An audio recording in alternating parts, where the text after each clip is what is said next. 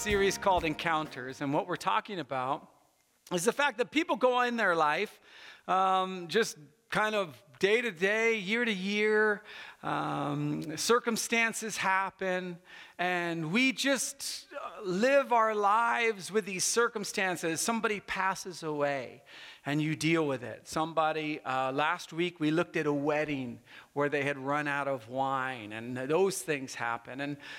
And so we have ways to get through those things typically, but sometimes we need an extra push, and that's why we call this Encounters. Stories of Jesus that changed everything. Like everything was going along, and then Jesus showed up. And this morning, what we're going to be looking at is a section of Scripture that's, again, famous. I'm just going to warn you, I am a Bible geek.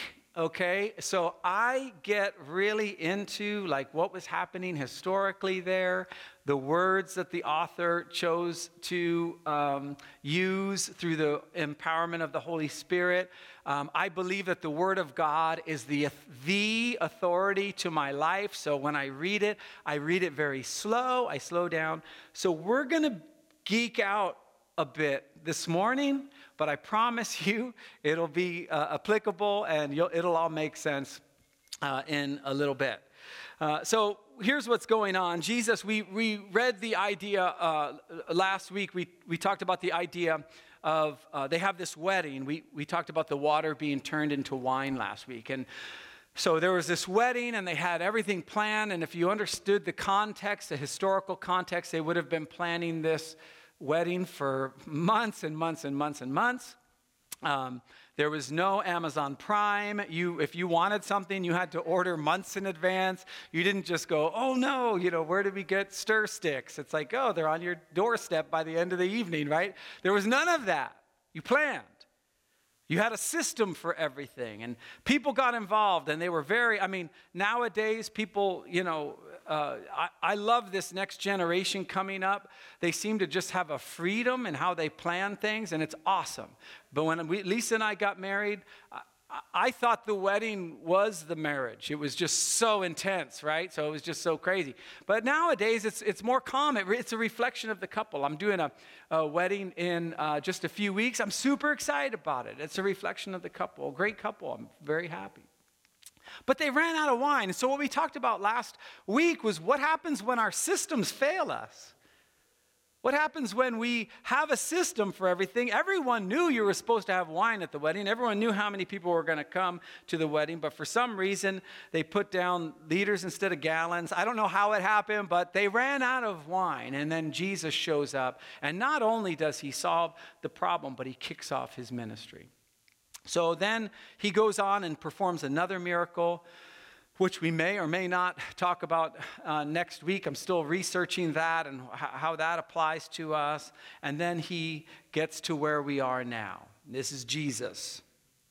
Sometime later, so this is after he heals this official's son, okay?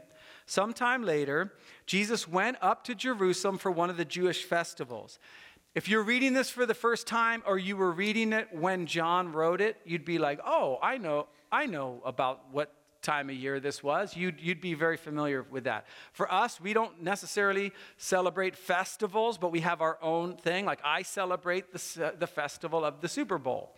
I do that at home. I've already planned what we're going to eat next Super Bowl, right? I already know that. I know the brisket I'm going to get. And so we do this. For them, they had these festivals, and they were so rich in history, and they were so focused on what God would have for their lives. And it's a part celebration, part lament of depending on the festival. This probably wasn't one of the big festivals, like the Feast of Tabernacles or anything like that, or the Passover. It was probably just one of the smaller festivals. What you'll see John really concerned about is that it happens on a Sabbath. Okay, we'll see that in a little bit. Spoiler alert, probably shouldn't have said that. Anyway, he went up to one of the Jewish festivals. Now, there is in Jerusalem near the sheep gate a pool which in Aramaic is called Bethesda. Now, again, this is really cool. Again, I'm sorry, it's super geeky, but John is writing to a group of people, his church, that didn't understand kind of the Jesus' language, which was Aramaic. And he's always explaining Jewish things so to his audience, where he wrote the letter. And so he's explaining this, that it's a sheep gate, and which is surrounded by 5 covered colonnades. Now, so for a long time, people questioned this, actually, the historicity of this. No one could find a pool. Like, what are you talking about? Well, they recently, like when I say recently, I'm talking about in my lifetime, which isn't that recent, but they found the pools. Archaeologists found the pool, and they saw how it was one pool, and then it got expanded. Because this was the place you would go if you were lame, blind, or paralyzed. You would just go to this place. And we'll see a little bit more, we'll geek out a little bit more later. But they found this, and it had the 5 patios and the 5 covered patios in here. And so it's really cool. And so that's what would happen. It was surrounded by 5 covered colonnades. Here, a great number of disabled people used to lie. They'd kind of go, and that's where they'd be. We don't use the word lame anymore, but it's in the Bible, so we're just going to use it. So the blind, the lame, the paralyzed. I want you to see, in fact, that John is using this word paralyzed because it's really important later on in the story. And so this is what's happened. So if you want to know, like in our context, everyone experiencing the same type of social dilemma that they have, we're located in the same place. You might see it in an encampment somewhere. You might see it where people all together are gathering with the same type of issues that keep them away from society, that keep them other. There's a great number here. As a matter of fact, as the archaeologists discovered this pool, they noticed that it was one pool serviced by aqueducts and a spring, and they expanded it because this issue was getting to be out of control. And here they all are in this one place, and people wouldn't go to that place. They were unclean. They were being judged by God. All the things we have in our own society where we look at other and we try to come up with a reason why they're in the state that they're in. Okay? Same type of thing. One who was there had been an invalid. Again, another word we don't use really anymore, but been an invalid for 38 years. 38 years. Now, the reason I brought up the paralyzed part is because there is a section of scholars that believe he was paralyzed. Except John knew the word for paralyzed. He had just used it in a couple verses before. He specifically does not use this word paralyzed. What he uses is a word that essentially means weak. It's used all throughout Corinthians. Paul is talking to the church, and he's like, look, I'm weak. I'm this. It's not, Paul doesn't tell the church, I'm paralyzed. He says, I'm weak. If you think someone's supposed to be strong, or you think it's in this term of just needy, Paul's context, it's like, I need Jesus. I need a work of the Holy Spirit. I need the power of his resurrection. So it's the same word. So there was one who was weak. We don't know why. Now, if you've been paying attention to me and you read the verses, we are in verse 5. The verse I just read prior to that would be normally verse. See, you guys, I'm telling you, thank you for giving me a smart church. Okay, 4. I didn't read 4. I skipped right over 4. You're like, oh no, he's become one of those types of people who just reads whatever he wants to read and makes it look like whatever he wants to look like. Okay, let's just geek out for just one little bit. We'll get back to the story. When the Bible was written, John wrote this with the words that God had him write through an inspiration of the Holy Spirit. But they didn't have Kinkos back then. Actually, I don't know if we even have Kinkos now. Anyway, sorry for all of those who have stock in Kinkos and Blockbuster. They gone. Okay. Anyway, so they didn't have that. So you'd have to give it to scribes to copy down. And it was a really important job. You had to copy down exactly what it was. And so they'd go over and over and over again. And so for some of you who are like new to the Bible, or you're like, yeah, I heard there's lots of different versions. Totally get it. I totally understand. And that sometimes, a scribe would get something wrong. Well, in this case, if you have the New American Standard Bible, you have verse 4 with little brackets on there. And if you have a study Bible, you would go, brackets, what are those in there for? And you'd scroll down, you'd look down, scroll down, or you'd turn the page, however you read your Bible. And it would say, early manuscripts do not include verse 4. Okay, so here's my question for you this morning. Where's verse 4? No, that is not the point I'm trying to make. But I wanted to read verse 4 just so that if anyone asks you this question, you have an answer for it. So it would say that there was the blind, the lame, and the paralyzed. And here's verse 4. Waiting for the moving of the waters, for an angel of the Lord went down at certain seasons into the pool and stirred up the water. Whoever then first, after stirring up the water, stepped in was made well from whatever disease with which he was afflicted.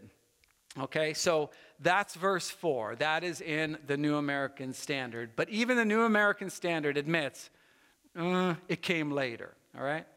So I ditched verse 4 because verse 4 for me this morning has nothing to do with my point. Okay, so if you want to believe verse 4 and there was an angel, fine, that's fine. I have no problem with that. I believe it was added by scribes later, but that's just for me.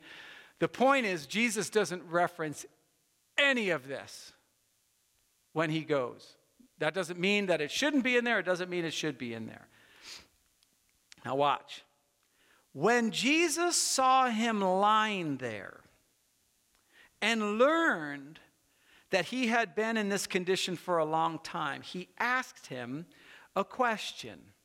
And the question is a question I have never asked anybody who was ill or weak or lying down or needy, because everyone knows the answer to the question Jesus is about to ask. I ask questions like this. Hey, how long have you had this situation, right? Tell me your story, I'll say a lot of times. In our context at Living Spring, we deal with many, many people experiencing homelessness. We deal with many, many people with different ailments and different psychological things they're trying to work through in different places in life. I never ask them the question Jesus is going to ask them. I always ask them, how have you gotten here? Have you sought help? Have you tried to, part of me, because of our American society, I want to get it fixed. I want to get it fixed. Like, okay, here's the 5 numbers of people you can call that, Same thing happened when our son had epilepsy. I would get articles and all these things, like a dog that will bark before a seizure, which is exactly what we needed at 2 o'clock in the morning, was a dog to bark and then for our son to have a seizure. Awesome. Anyway, for those of you who sent me that article, God bless you. But my point is, we want to fix it. We want it fixed. We don't like it. We don't like to hear about people suffering, and rightly so. Here's the question Jesus asked, and this is a question for every single one of us in here, including myself. Here's the question. Do you want to get well? Do you want to get well? Now, for many of us going through things, family of origin issues that are so deep and wounds that are so deep, I just want to say up front, and I'll only say it once, which means I'll probably say it 3 more times. I am not minimizing anybody's pain this morning. I am not minimizing anything you're going through. I'm not minimizing your family history. I'm not minimizing anything like that.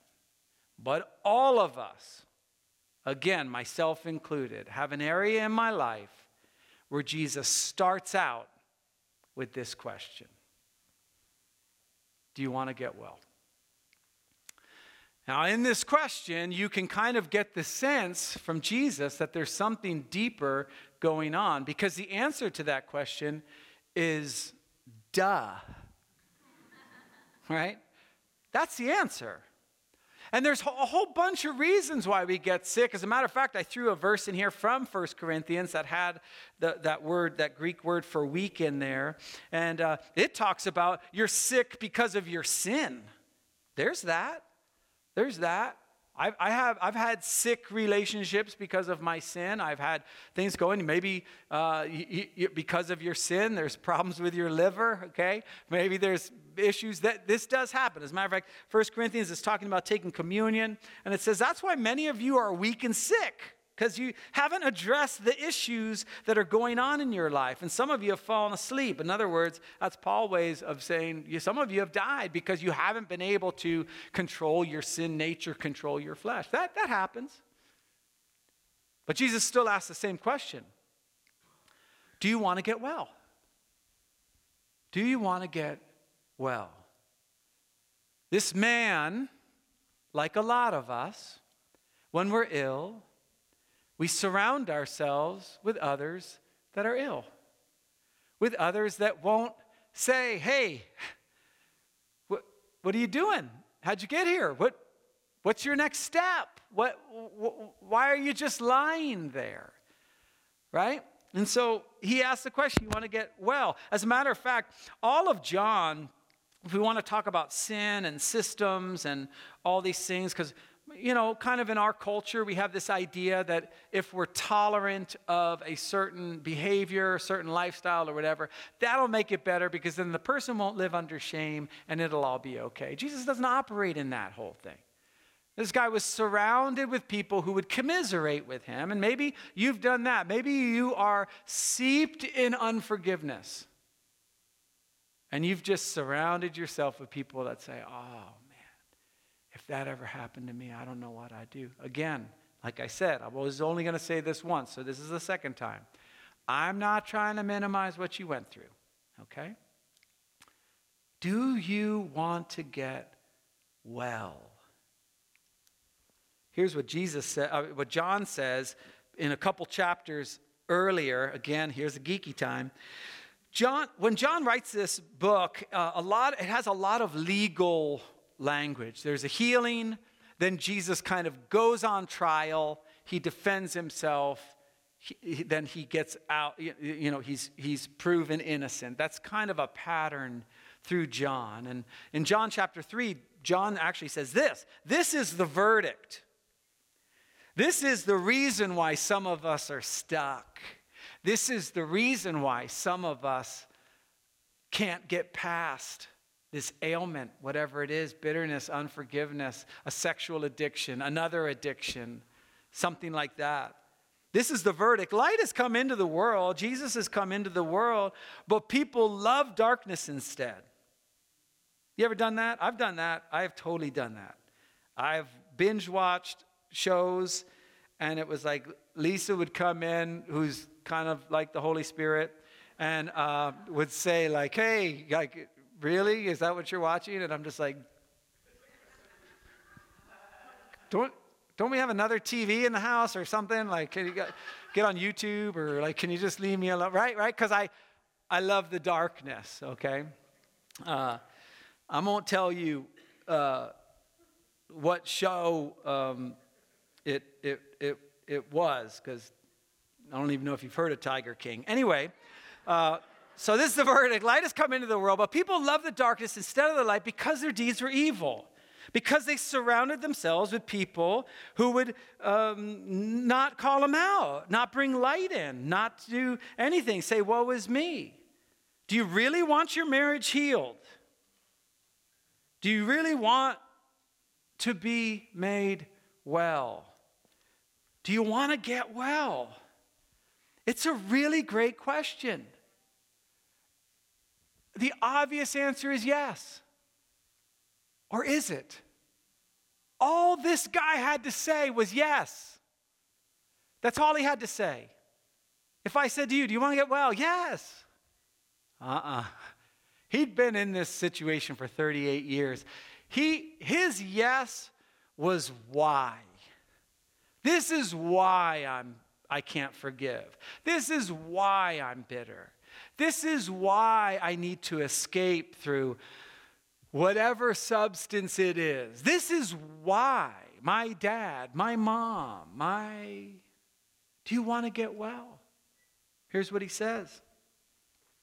Basically like what we all say, which is basically, you don't understand, is his answer. Here it is. Sir, bro, okay, bro.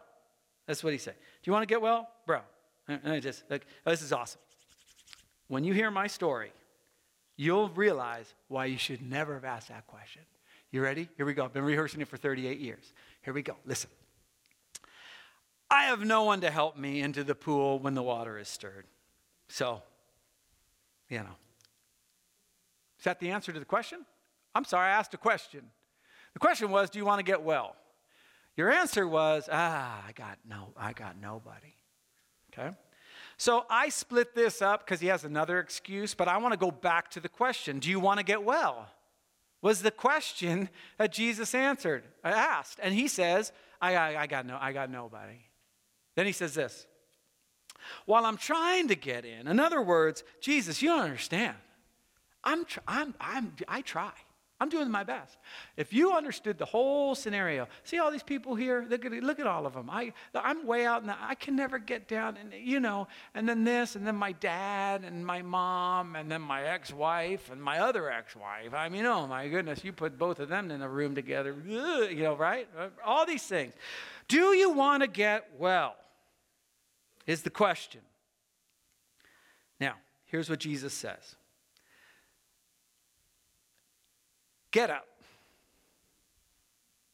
Get up. Pick up your mat and walk.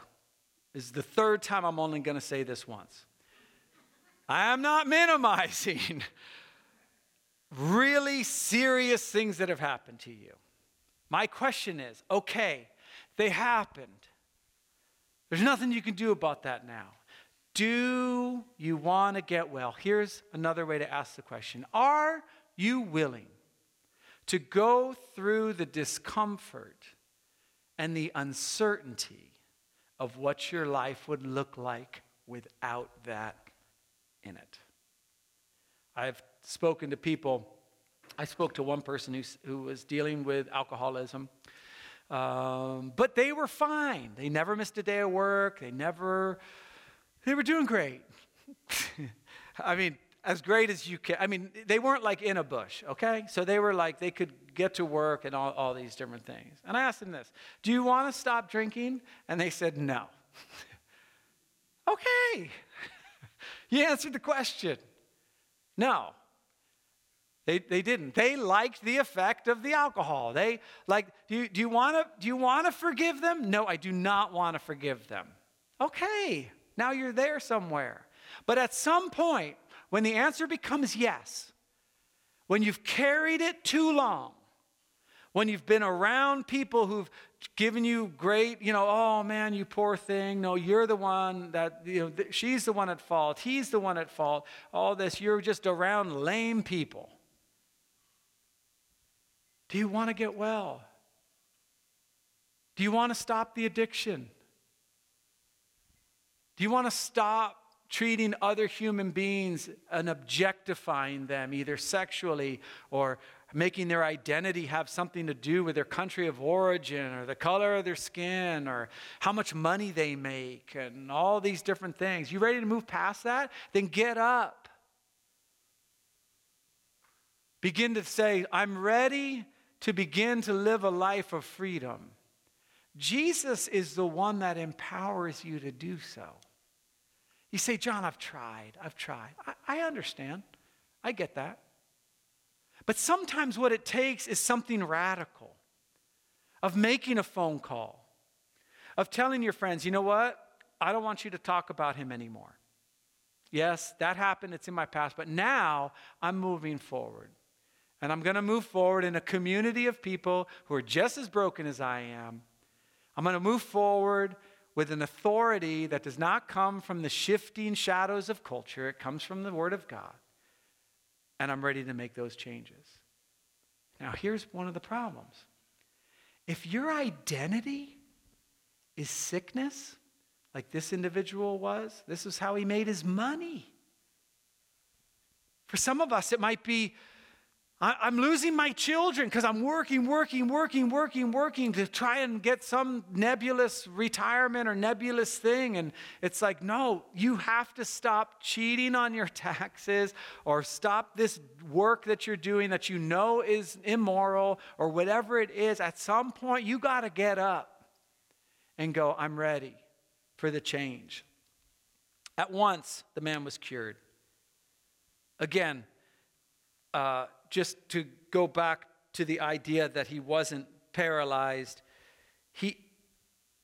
the reaction is odd. He's cured and he picked up his mat and walked. So there he goes. There's no, as you read in all the other ones, people marveled. Everybody jumped up and down. He jumped up and down. There's a section in Scripture where the guy is like, what? He just is like, all right, gets up, gone, right? Now, the day on which this took place was the Sabbath. I love this because he knew he wasn't supposed to be carrying his mat. But he does it anyway. There's an entire shift in this guy's life. He is no longer identified by his sickness. He is no longer identified by what has happened to him. He's moving forward in this. He says it's the Sabbath. So the Jewish leaders, of course, because society of that time judges him not like, hey, congratulations. It's the Sabbath. The law forbids you to carry your mat, which the law did not. If you're talking about the law as far as Leviticus and Deuteronomy and those laws, the actual laws that God gave them, they took them because they weren't hard enough for some reason, and they made them harder. If you ever read Leviticus and Deuteronomy, I'm good with just half of that. I don't need more. But if my power is in telling you what to do, I want as many rules as possible because then I can just sit back and go, oh, you're carrying your mat. You're not supposed to do that. These laws were so lame that at one point, you could only leave your house on the Sabbath 100 feet. And so they had a way around it where you could tie a rope around your waist and you could go like 300 feet because you're still attached to your house. Okay. So it's your Sabbath. So it gives you an idea of what's happening to this guy. He's like, oh no, the Pharisees are after me. But he replied, hey, the man who made me well said to me, pick up your mat and walk. Now this guy is on very dangerous ground right now. Being healed has consequences. He can't leverage that anymore. Being healed has consequences for you. Part of those consequences might be now you are now responsible for where you are in your relationship to Jesus. Now nobody's responsible but you. And so he said, pick up your mat and walk. They asked him, who is this fellow? I don't know why they translated it fellow. No one uses that, but whatever. Who told you to pick it up and walk? Now watch this. This is why I kind of question. The man who was healed had no idea who it was. You've been paralyzed for 38 years. You don't know who. Come on now, bro. Like, there's no way, right? So this is why I read it this way. He had no idea who it was. This is so cool. I love Ninja Jesus. He does it a few times in the things. For he slipped away into the crowd that was there. He does this a few other times in Scripture. Read your Bibles, you guys. You're going to fall in love with Jesus. So watch what happens. Later, this is really important. Jesus found him in the temple and said to him, see, you did it. You're well again. Remember the question I asked, do you want to get well? Look at you now. Now, stop sinning. In other words, now you've had an encounter with Jesus. Now you've been restored. This is what happens when we come and we pray to God and we are saved. If you've, back in the old days, you'd see a a bumper sticker that said born again, right? Usually you were being cut off or they were driving the speed limit annoying you. I get it. I'm like, born again? Get out of here. No. But that's that prayer of salvation. That's the prayer that enters you into the kingdom of God where we spend eternity with Jesus, right? This time. But then Jesus says, now that you've been restored, now live into that restoration. Because you've been forgiven, now forgive. Because you've been restored, now be a vehicle of restoration. Now that you've been forgiven. He says, so that nothing worse may happen to you. You say, what is that? Is it hell? It could be hell. It could be talking about hell at this point. Most of the people I meet in life, their hell is either they've adopted some part of culture that they had no business adopting, or their flesh, or whatever. They're just still by the pool. It would be almost like, I praise God this guy's in the temple right now. But could you imagine this guy gets up, he takes up his mat, he walks, and the next day he goes, I'm going to go back to my buddies. Do you want to get well? Is the question. Something worse may happen to you. So then this guy throws Jesus under the bus. He went away and told the Jewish leaders, it was Jesus, leave me alone now, who had made him well. So because Jesus was doing things on the Sabbath, the Jewish leaders began to persecute him or prosecute him. In his defense, again, lots of legal language in the book of John, Jesus said to them, my Father is always at work to this very day, and I too am working. For this reason, they tried all the more to kill him. Not only was he breaking the Sabbath, but he was even calling God his own Father, making himself equal to God. Ding, ding, ding, ding, ding, ding, ding. Correct. John, throughout his gospel, makes this point that Jesus is God. He does it in 1 John as well. As the worship band returns, he goes on after this. You should read it, starting in John 5, verse 19. He goes into this discourse of why he does what he does. It's very beautiful. It's very beautiful.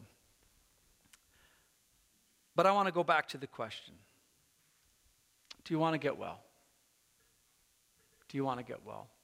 For you, it might be someone you could never forgive. I helped in college. I hadn't needed money, and so I was helping someone move, and they had this big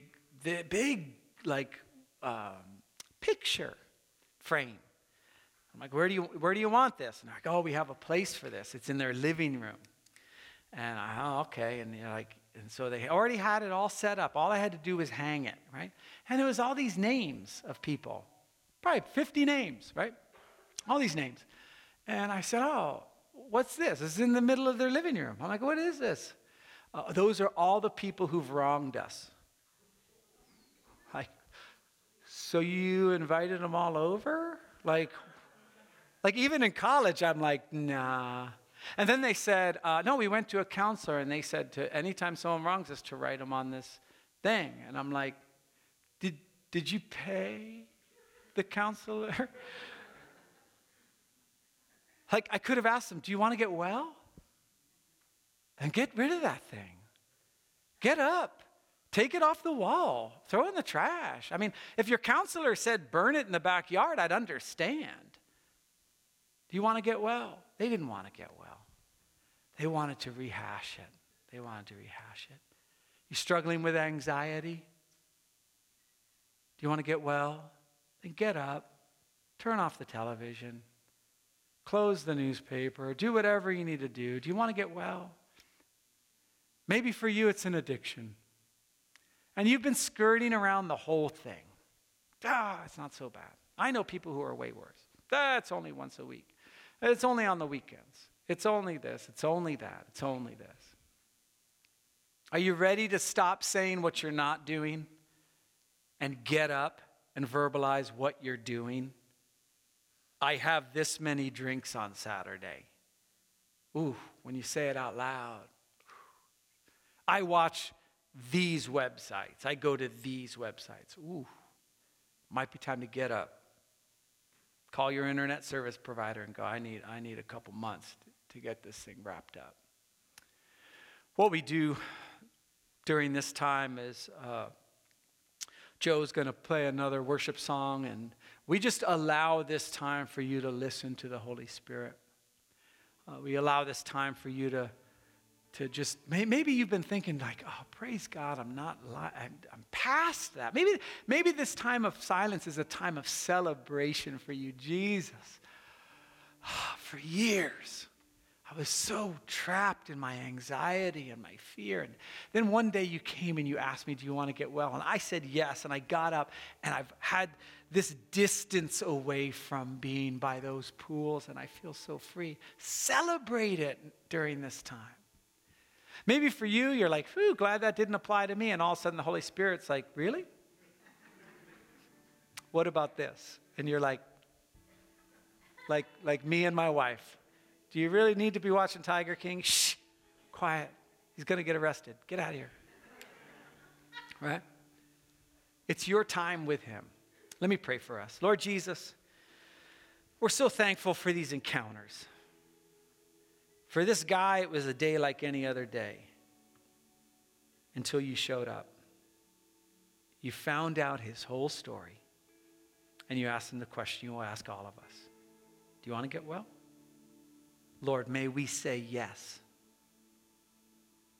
Period. Stop. Done. Yes. We want to get well. By your power, in your name. Why don't you go ahead and stand for the blessing? You know, this time of reflection that we do at the end of the service is designed to be your posture going into the week. So maybe you didn't hear anything from the Lord. Maybe you're just like, sweet, I'm not by the pool, I'm not. And then you get to work tomorrow. And you go, oh yeah, forgot, I'm broken in that area. Same question Jesus has when you sit in your cubicle or you get in your forklift or wherever you work. Do you want to be made well? You want to get well? Now in the name of the Father and the Son and the Holy Spirit, I pray you'd go in his strength, in his joy, and in his peace. In Jesus' name, amen. Have a great week, and we will see you next Sunday.